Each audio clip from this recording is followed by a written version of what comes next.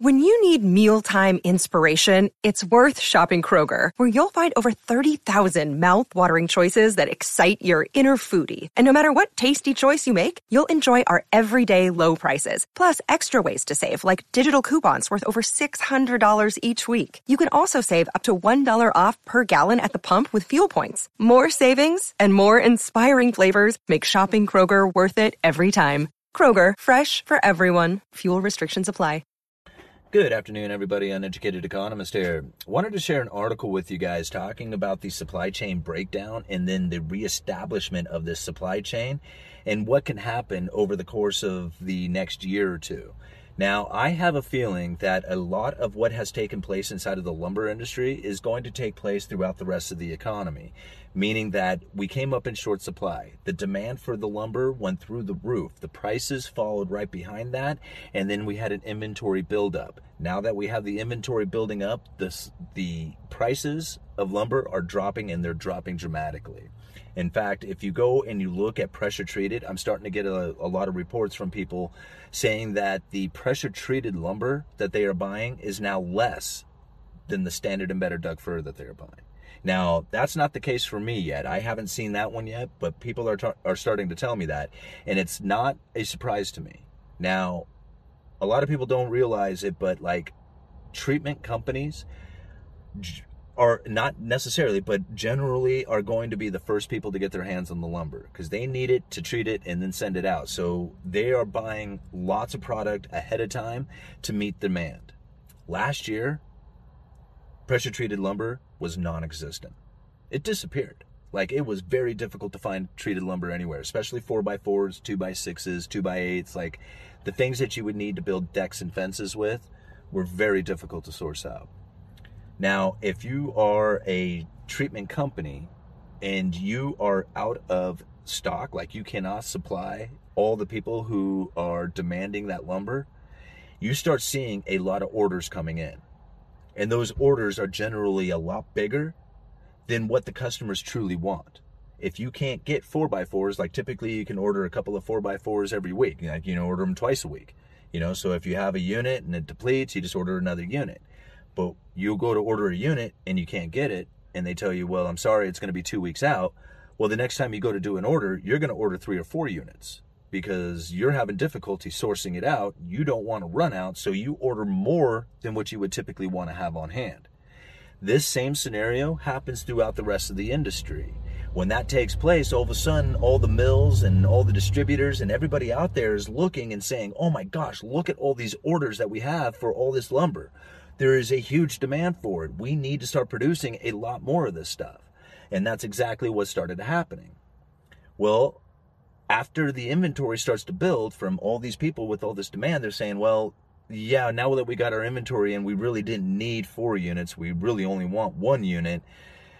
So maybe we'll take the 4 units, but we're not going to be ordering any more for quite some time until we can run through all this stock.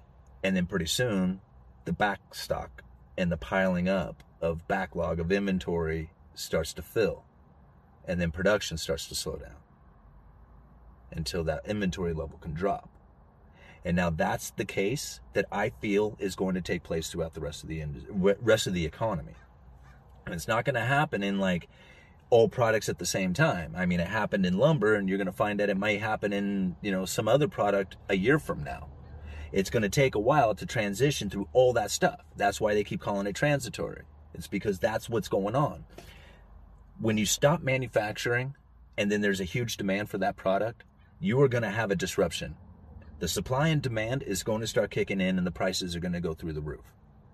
Now, a lot of people wanted to blame that on inflation. They wanted to say that it was destruction of the dollar. All you had to do was just point at the Federal Reserve's printing and the prices going up, and they go hand in hand with one another.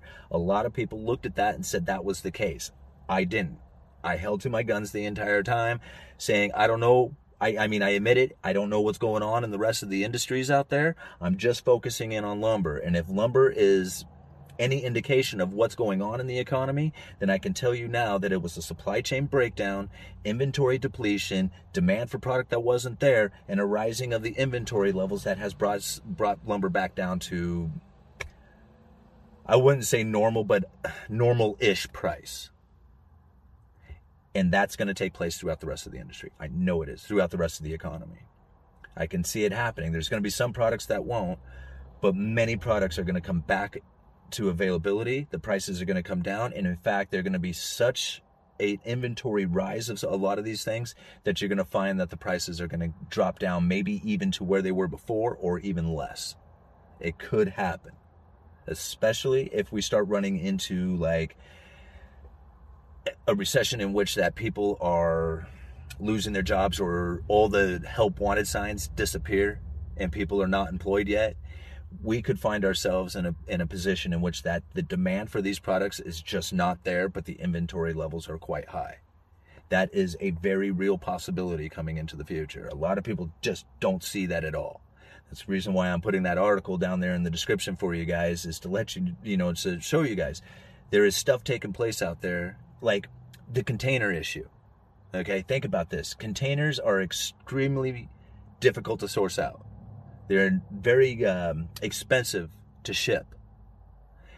And there is a huge demand for them. They are not making these things. Okay?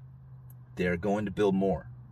And when they start building more and start pushing those things out into the system and they start getting used and start traveling around, they're going to realize that the transferring of these boxes, these shipping containers, these, what you see on freight liners traveling, down the interstates, when they realize that these shipping containers, once the trucking starts moving again, starts flowing easily through the nation, that they're going to end up with a lot more than they really need. The demand for them is high right now, but that's because they don't ship throughout the nations very easily with the lack of trucking available out there. So think about it. These things are stuck in places that they shouldn't be. So they're manufacturing more of them. Once everything frees up, there's going to be a lot more of these things in the system than they had before this whole event started taking place. That's going to make shipping those things a lot cheaper than it is today.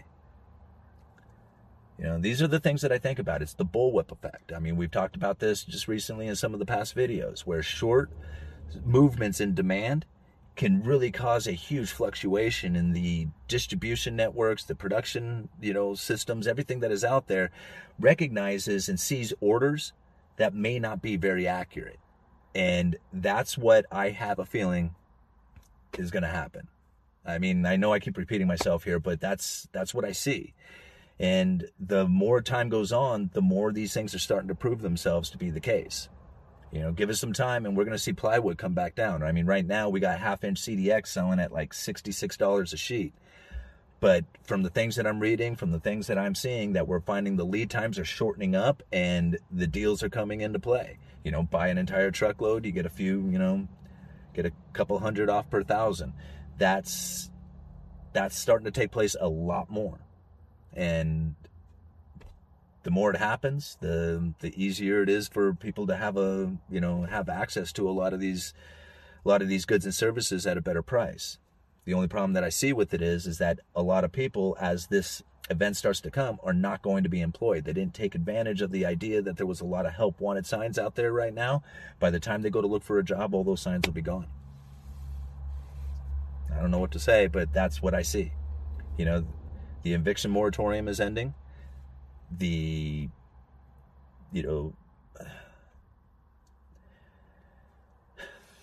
Things like, I'm trying not to get into the fear-mongering thing, because I don't want to be the fear-monger, but with the eviction moratoriums coming up, with the food crisis that I see taking place, with the lack of people really wanting to work, we're heading into some pretty difficult times here.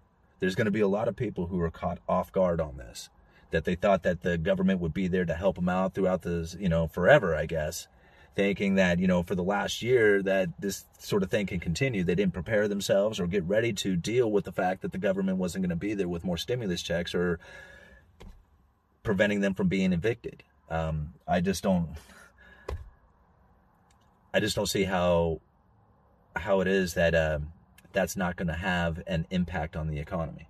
I don't know exactly to what extent yet, but it's going to happen. It's going to have an issue.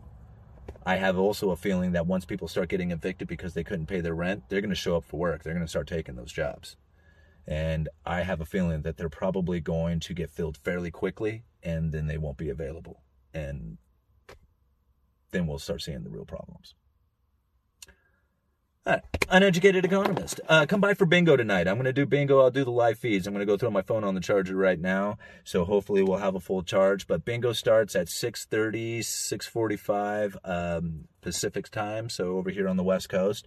And it'll go for a couple of hours, and I'll just do the live stream. I'm not going to upload the videos. I'm just going to do the live stream and just that. So if you guys want to hang out with me tonight, come back over to the channel around 6:30, 6:45, and hang out with us while we do bingo.